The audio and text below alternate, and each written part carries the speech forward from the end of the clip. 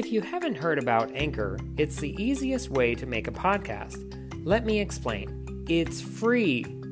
There's creation tools that allow you to record and edit your podcast right from your phone or computer. Anchor will distribute your podcast for you, so you can be heard on Spotify, Apple Podcasts, Google Podcasts, and many more. You can make money from your podcast with no minimum listenership. It's everything you need to make a podcast in one place. Download the free Anchor app or go to anchor.fm to get started.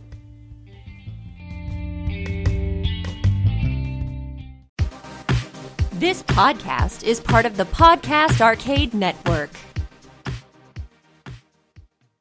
Hello, I am Randy Andrews, and today, The Mummy comes out to theaters, and it's a reboot of the Universal Monsters universe, starting with, of course, The Mummy.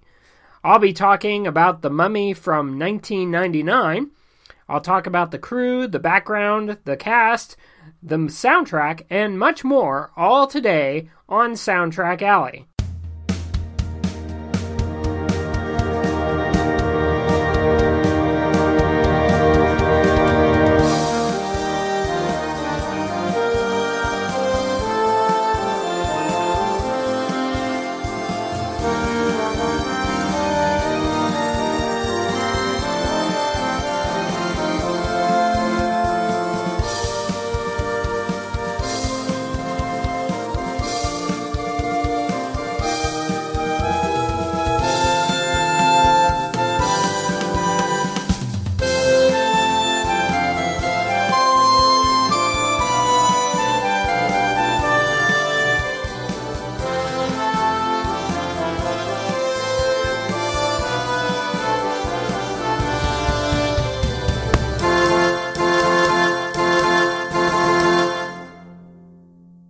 So first, let's start talking about some of the cast for The Mummy from 1999. That's called stealing, you know. According to you and my brother, it's called borrowing. I thought the Book of Amun-Ra was made out of gold. It is made out of gold. This isn't the Book of Amun-Ra. This is something else. I think this may be the Book of the Dead. The Book of the Dead. Are you sure you want to be playing around with this thing? It's just a book. No harm ever came from reading a book.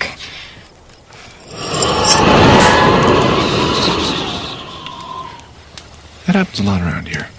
With the exception of a loincloth and a few pieces of jewelry, Patricia Velasquez's costume consists entirely of body paint, which took 14 hours to apply. Now, this was from the background and the flashback scene in which she sacrificed herself for Imhotep. Brendan Fraser nearly died during a scene where his character is hanged. Rachel Weisz remembered he stopped breathing and had to be resuscitated. That's a surprising fact I didn't know about. In one scene, Benny is shown with a sack full of gold, which he is trying to load onto a camel. And Benny puts the camel by the reins, but the camel doesn't budge. The camels all, for some reason, hated Kevin O'Connor. Jonathan Hyde's close-up scene during the locust swarm had to be reshot several times. He could not keep a straight face with so many locusts crawling all over him. The line, "Think of my children," given by Benny in the scene aboard the riverboat, was ad-libbed by Kevin O'Connor. Ardith Bay, an anagram of death by Ra, is the name of a sworn protector of mankind from the mummy Imhotep. However, in the Mummy in the 1932 version, Ardath Bey is the alter ego of the mummy Imhotep, played by Boris Karloff. When he attempts to pass for a modern Egyptian, and there's a definite difference in the spelling of the different names. The scene at the beginning where Imhotep is mummified freaked out Arnold Vosloo. He had to be in bandages for 4 hours to film the scenes where he's wrapped in bandages and put in his tomb. During the scene when Imhotep is raising the sandstorm in the desert, the camera had to quickly pan up. The wind machines being used kept blowing Arnold Vosloo's cape up, exposing his backside. While filming, John Hannah sprained his wrist and had to wear a brace on it, which shows up during his final scenes. Brendan Fraser was cast due to the success of George of the Jungle from '97, and Stephen Sommers also commented that he felt Fraser fit the Errol Flynn swashbuckling character he had envisioned perfectly. The actor understood that his character doesn't take himself too seriously, otherwise the audience can't go on that journey with him. In the original script, Evie was supposed to say he's gorgeous when she first sees the fully resurrected Imhotep. The line was filmed but removed from the final cut. Kevin O'Connor had been roughed up so much during the filming of the scene with Benny and the Egyptologist office that he was badly bruised and his nipples had to be iced afterward. To create the mummy, John Andrew Burton Jr. used a combination of live action and computer graphics. When he matched the digital prosthetic makeup pieces to Arnold Vosloo's face during filming, Burton said, "When you see his film image, that's him. When he turns his head and half of his face is missing, and you see right through onto his teeth, that's really his face. And that's why it was so hard to do." Vosloo described the filming as a whole new thing for him. They had to put these little red tracking lights all over his face so they could map out the special effects. A lot of time, he was rocking around the set looking like a Christmas tree. When Jonathan accidentally brings the military mummies to life, they go after O'Connell. Brendan Fraser runs across skeletons that are floating in the water to get away from the mummies while making the same sort of noise that his character George makes from George of the Jungle.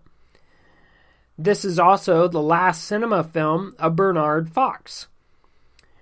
Rachel Weisz was not a big fan of horror films, but did not see this film as such. As she said in an interview, it's hokum, a comic book world. And it truly is. It's a fun movie. Yes, well, according to legend, the Black Book that the Americans found at Hamunaptra is supposed to bring people back from the dead. Until now, it was a notion I was unwilling to believe. Believe it, sister. That's what brought our buddy back to life. Yes, and I'm thinking that if the Black Book can bring dead people to life, then maybe the Gold Book can kill him. That's the myth. Now we just have to find out where the Gold Book is hidden. For the television broadcast version of the film, a small bikini was painted onto Anak Sunamun's body. Arnold Vosloo understood the approach that Stephen Sommers was going for in his screenplay, but only agreed to take the role of Imhotep if he could absolutely do it straight. From Imhotep's point of view, this is a skewed version of Romeo and Juliet. In the scene on the riverboat, Benny is thrown overboard and into the river by O'Connell during filming. Kevin O'Connor helped Brendan Fraser to appear as though he was throwing him overboard by jumping up. Tom Cruise, Brad Pitt, Matt Damon, Ben Affleck, Chris O'Donnell, and Matthew McConaughey were considered for the role of Rick O'Connell. Also, Tom Cruise would later star in the reboot that is appearing this day. The whole white cat scene in Evelyn's apartment was given no name in the film, but in the movie novelization, the cat's name is revealed to be Cleo. Since no one was used to acting around across from nothing, the actors were shown pictures of Arnold Vosloo in full mummy look to inspire fear. The scene of the Cairo prison was shot on the very first day of filming in Marrakesh. Rachel Weisz was the only actress offered her part, which is actually pretty surprising. Brendan Fraser's camel during filming was named Barney. Stephen Sommers cast Rachel Weisz after seeing her performance in The Land Girls. Anna Friel was considered also for the role of Evelyn Carnahan. Kevin O'Connor had a dimmer switch in his wardrobe to put the torch he holds out.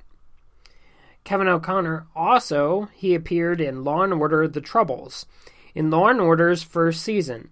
That episode, like this movie, featured a character named O'Connell, who is generally addressed by surname only. The prison warden, Gad Hassan, is portrayed by Ahmed Jadjili, who is British in real life. He's a comedian who received his acting debut in this movie. The character Ardeth Bey was originally scripted to die at the end of the film. This was changed by the director, Stephen Sommers, because he thought the character was too heroic to be killed off. The scene where O'Connell saves Evelyn from the sacrificial slab was filmed with Brendan Fraser fighting against invisible mummies.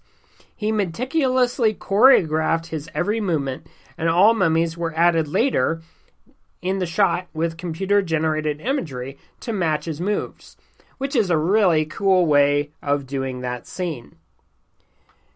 Now, during the filming of the scene with scarabs eating his brain, Ahmed Dajjali acted out his character's pain so much that he ended up tearing his own shorts off.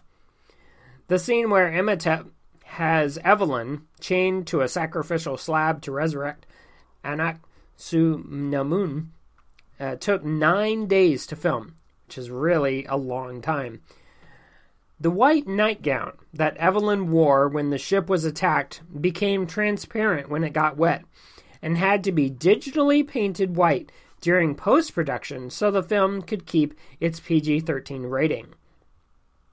Now let's talk about some of the technical aspects of the film. They raced deep into the desert, taking Anak-Su-Namun's corpse to Hamunaptra, city of the dead, ancient burial site for the sons of pharaohs, and resting place for the wealth of Egypt. For his love, Imhotep dared the god's anger by going deep into the city, where he took the Black Book of the Dead from its holy resting place. Anak-Su-Namun's soul had been sent to the dark underworld, her vital organs removed and placed in 5 sacred canopic jars. Anak-Su-Namun's soul had come back from the dead. But Pharaoh's bodyguards had followed Imhotep and stopped him before the ritual could be completed. Imhotep's priests were condemned to be mummified alive. As for Imhotep, he was condemned to endure the Homdai, the worst of all ancient curses, one so horrible it had never before been bestowed. He was to remain sealed inside his sarcophagus, the undead for all of eternity. The Magi would never allow him to be released, for he would arise a walking disease, a plague upon mankind, an unholy flesh-eater with the strength of ages, power over the sands, and the glory of invincibility.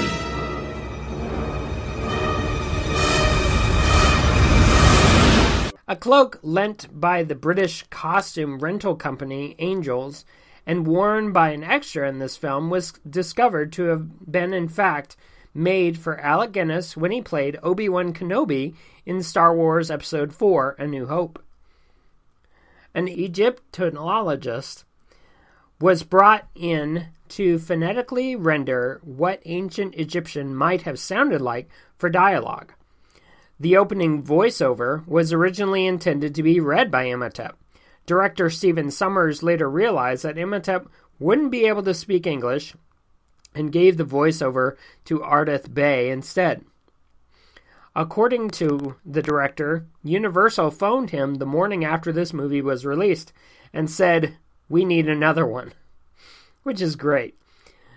The library disaster was done in one take. It would have taken an entire day to reshoot if a mistake had been made. And there was a lot to that damage that happened in that scene. In 2004, Universal Studios theme parks opened their Revenge of the Mummy rides based on both this movie and The Mummy Returns. The rides became so popular that lines would stretch into the main park, with riders waiting for hours in the hot California or Florida sun. To alleviate the stress of waiting when the lines would move, fans of the movie would wearily chant, Imhotep, Imhotep, Imhotep, as the hypnotized townspeople do halfway through the movie. The Medjai were originally supposed to be tattooed from head to toe, but Stephen Sommers vetoed against it because he thought Oded Fehr was too good-looking to be covered up. When King Tutankhamun's tomb was found in November 4th, 1922, the person in charge was George Herbert V, Earl of Carnarvon. Along with him, his daughter, Lady Evelyn Carnarvon, and Rachel Weisz's character was named Evelyn Carnarvon. Originally, her character was meant to be Evelyn Carnarvon. She and her brother were to be the children of the cursed Lord Carnarvon. The only evidence of this is left in the film is the line where Evelyn tells O'Connell that her father was a very, very famous explorer. The Mummy novelization goes into a bit more detail on her backstory. Stephen Sommers came up with the gag of Evelyn saving Rick from 2 gunshots on the burning boat the night before they filmed the scene. The scene in which the scarabs come from the sands to chase the explorers was done by using an air compressor on the set that went off to simulate the insects emerging from the sand. That's a pretty cool effect. Imhotep was actually the name of the architect who developed the first pyramids in ancient Egypt, most notably the Pyramid of Djoser at Saqqara, around 2600 BC. His ability was such that he was later said to have descended from the gods. His name means one who comes in peace. However, as far as anyone knows, he was not a despised villain as portrayed in the movie, but much more likely revered as the architect and physician that he was. The scenes showing Cairo streets were shot in the Souk of Marrakesh. That was so expensive that the actors and crews were warned not to wander too far from the set of risk of getting lost. Also, the prison scene was shot entirely at an apartment complex in Marrakesh. Despite the name, the title character was never mummified. His followers were, but he was subjected to a very different death. The presence of the living scarabs, after centuries of isolation from food sources, was better explained in an early version of the script. Imhotep was cursed to live forever when some of the sacred scarabs forced themselves down his throat, and by eating him. The scarabs themselves were also cursed with everlasting life. During the filming of the scene in which hail and fire fall down on Cairo, dried dog food was painted white and used as balls of hail thrown down on the set. Ugh. When Clive Barker was attached to the project, the film was intended to be a low-budget horror film. Barker's vision of the film was violent, with the story revolving around the head of a contemporary art museum who turns out to be a cultist trying to reanimate mummies. George A. Romero was brought in with a vision of a zombie-style horror movie similar to Night of the Living Dead, but it was considered too scary. The production had the official support of the Moroccan army, and the cast members had kidnapping insurance taken out on them, a fact Stephen Sommers disclosed to the cast only after shooting had finished. The name of Oded Fehr's character, Ardith Bey, isn't used once throughout the entire movie until the end credits. It isn't until the next movie, The Mummy Returns, that his name is used aloud. In some scenes, characters who speak Arabic can be heard saying the same lines with different subtitles. This isn't as much of a mistake as it is a throwback to the hero movies of old, in which foreign characters would say their lines in a different language to put up the illusion that they were speaking in said language. The plastic dummies used as desiccated corpses in the film to represent the mummy's victims are the same as those used in the cult 1980s sci-fi film life force. One character even refers to the mummy sucking the life force out of people. So there's your life force connection. To avoid dehydration in the scorching heat of the Sahara, the production's medical team created a drink that the cast and crew had to consume every 2 hours. Sandstorms were daily inconveniences. Snakes, spiders, and scorpions were a major problem, with many crew members having to be airlifted out after being bitten. The building used for the Cairo Museum was an actual government building in Marrakesh. The shots of Giza port were shot in England and edited digitally to show the pyramids and Nile. The crew could not shoot in Egypt because of the unstable political conditions that existed there. Stephen Dunham auditioned for the role of Rick O'Connell, and he was rejected, but Stephen Sommers liked his acting so much that he made up the character Mr. Henderson just for Stephen Dunham. Blixa Bargeld of the German industrial band that I can't pronounce is credited to have provided the spirit voices. So there's a German rock band connection.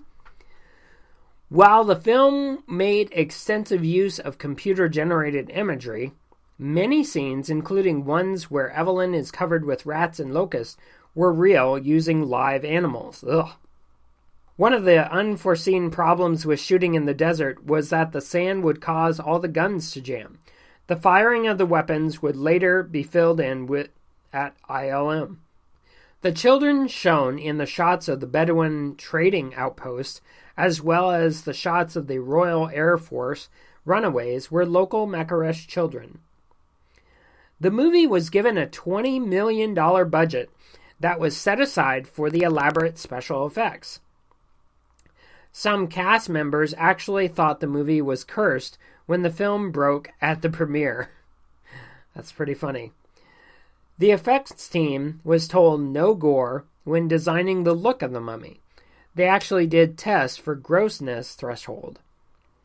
Although the American O'Connell could certainly serve in the French Foreign Legion, he could not be a lieutenant as depicted in the movie.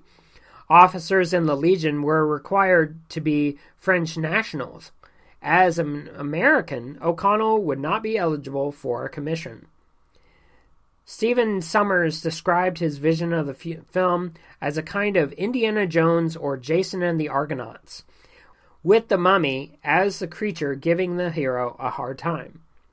From the beginning, Stephen Sommers didn't want a guy shuffling around in bandages. Motion capture was chosen so that Imhotep could move as a human, not a magical being. A different take on Arthur's Bay introduction scene was on top of the mountain was later used in the film when O'Connell and crew were crossing the desert at night. This time the lighting was adjusted accordingly. Stephen Sommers toyed with the idea of opening the film with the old Universal Film logo, which would dissolve into the desert sun. He later used that opening for Van Helsing, though the logo would turn into the flame from a torch instead. According to Stephen Sommers, the average special effect cost was $125,000 per shot, which is pretty amazing. The zombified townspeople in the movie are a sly nod to the angry villagers in classic horror films. And as the effects teams designed the mummy, they liked his transparency, so they removed his organs. Clive Barker, Joe Dante, and George A. Romero were each attached to direct at different points. Even Wes Craven was offered the job. With Clive Barker's vision of the film to be so violent, with the story revolving around the cultist, James Jacks recalls that Barker's take was dark, sexual, and filled with mysticism, and that it would have been a great low-budget movie. After several meetings, Barker and Universal lost interest and parted ways, which was a good idea.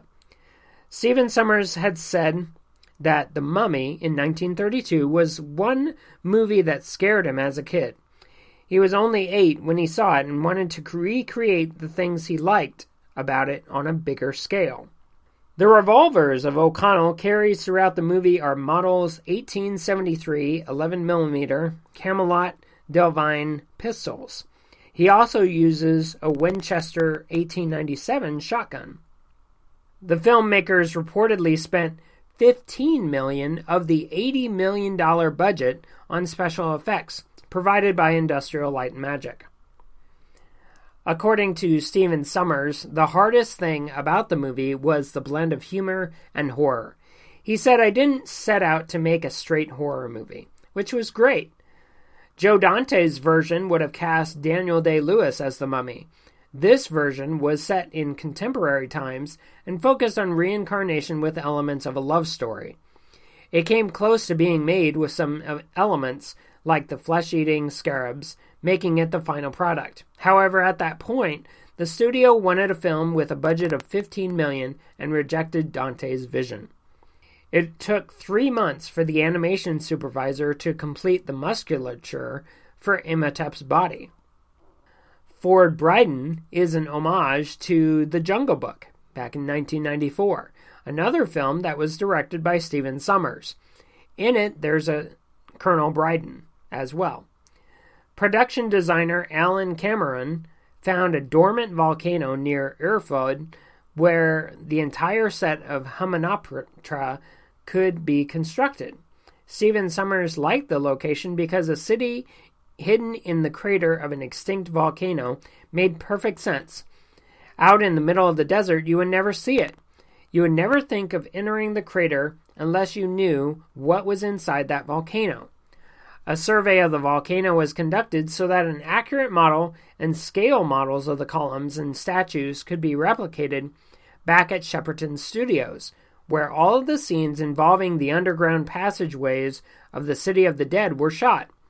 These sets took 16 weeks to build and included fiberglass columns rigged with special effects for the movie's final scenes. Another large set was constructed in the United Kingdom on the dockyard of Chatham, which doubled for the Giza port on the River Nile. This set was 600 feet in length and featured a steam train, an Ajax traction engine, 3 cranes, an open 2-horse carriage, 4-horse drawn carts, 5 dress horses and grooms. So, a ton of different animals that were involved. The location is shown in the scene where Imhotep and his minions corner the protagonist was an actual entrance to a 13th century graveyard in Makaresh. In the shots of the graveyard entrance, a manhole cover was used for the surviving protagonist to escape. The manhole was constructed for the film and had a large pad inside so that the actors would land on the pad and not hurt themselves. The lever triggered slowly, settling stone megaliths with sand pouring out like water, from which the characters must escape or be entombed alive, are based upon Howard Hawks' Land of the Pharaohs, where Pharaoh Cheops' tomb is constructed and to be sealed in this manner after he's placed within. Historically, no such sophisticated engineering technology was ever employed.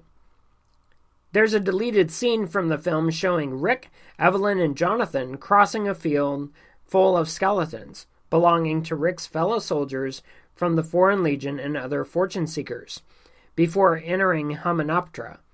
Another sequence that was cut occurred while Rick and Jonathan are trying to pry the chest containing the Book of Amun-Ra from the statue of Horus. Suddenly, several mummies break through the floor and attack, but they quickly turn their attention to the chest. They open it and are immediately doused with pressurized acid. This scene explains why a hole in the floor suddenly appears between shots in the movie.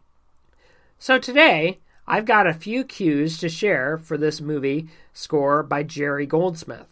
The score is absolutely fantastic.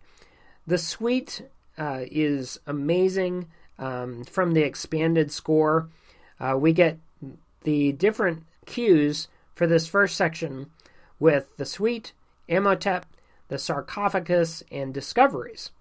Now, Goldsmith's score is a sheer delight from start to finish.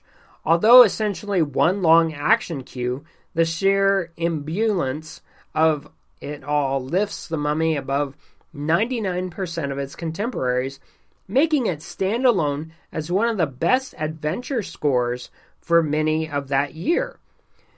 Goldsmith's music adopts a definite Middle Eastern flavor throughout and is accentuated by the inclusion of several lilting themes for exotic strings, instruments, and woodwinds.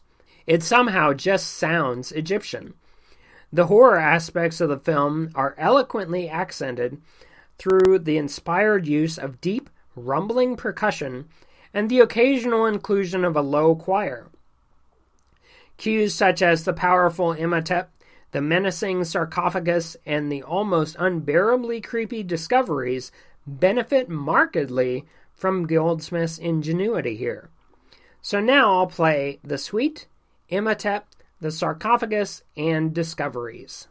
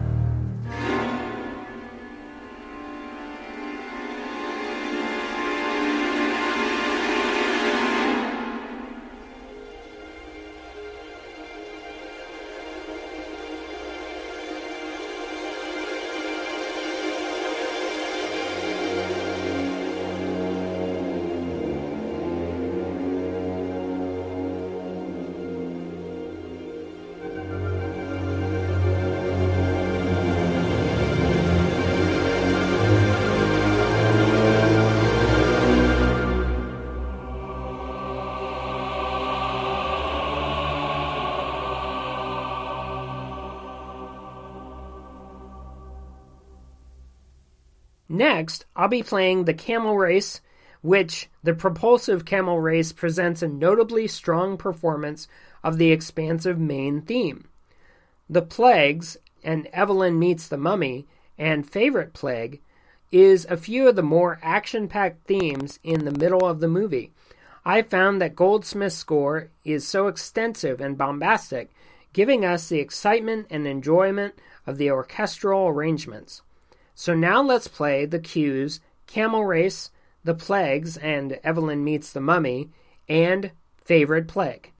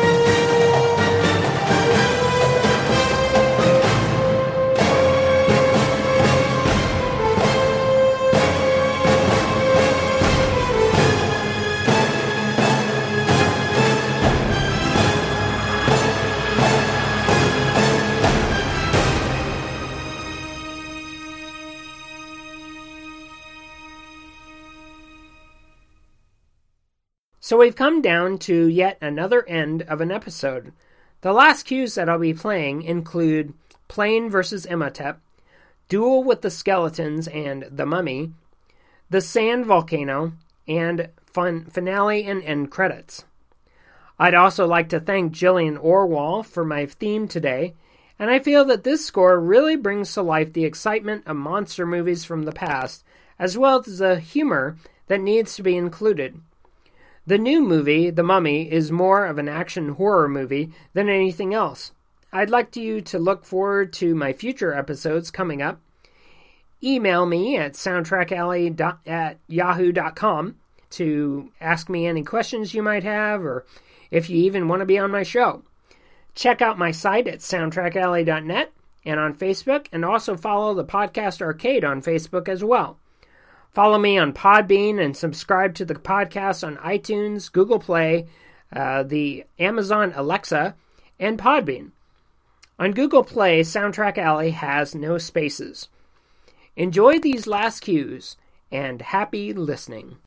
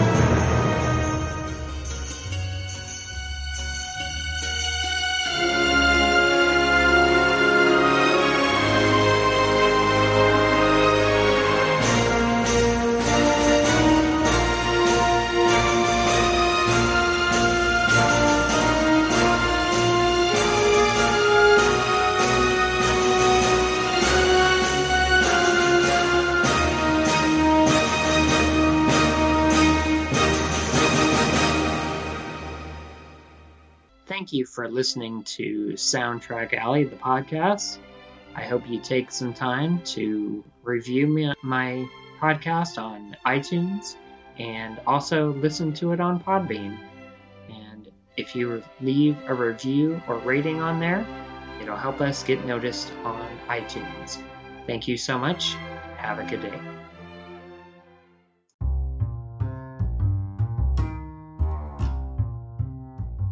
Thank you for listening to Soundtrack Alley Spotlight.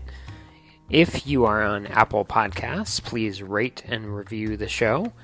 Also, if you want to leave a comment, question, or concern, please email me at soundtrackalley@gmail.com and enjoy looking at my blog at soundtrackalley.com.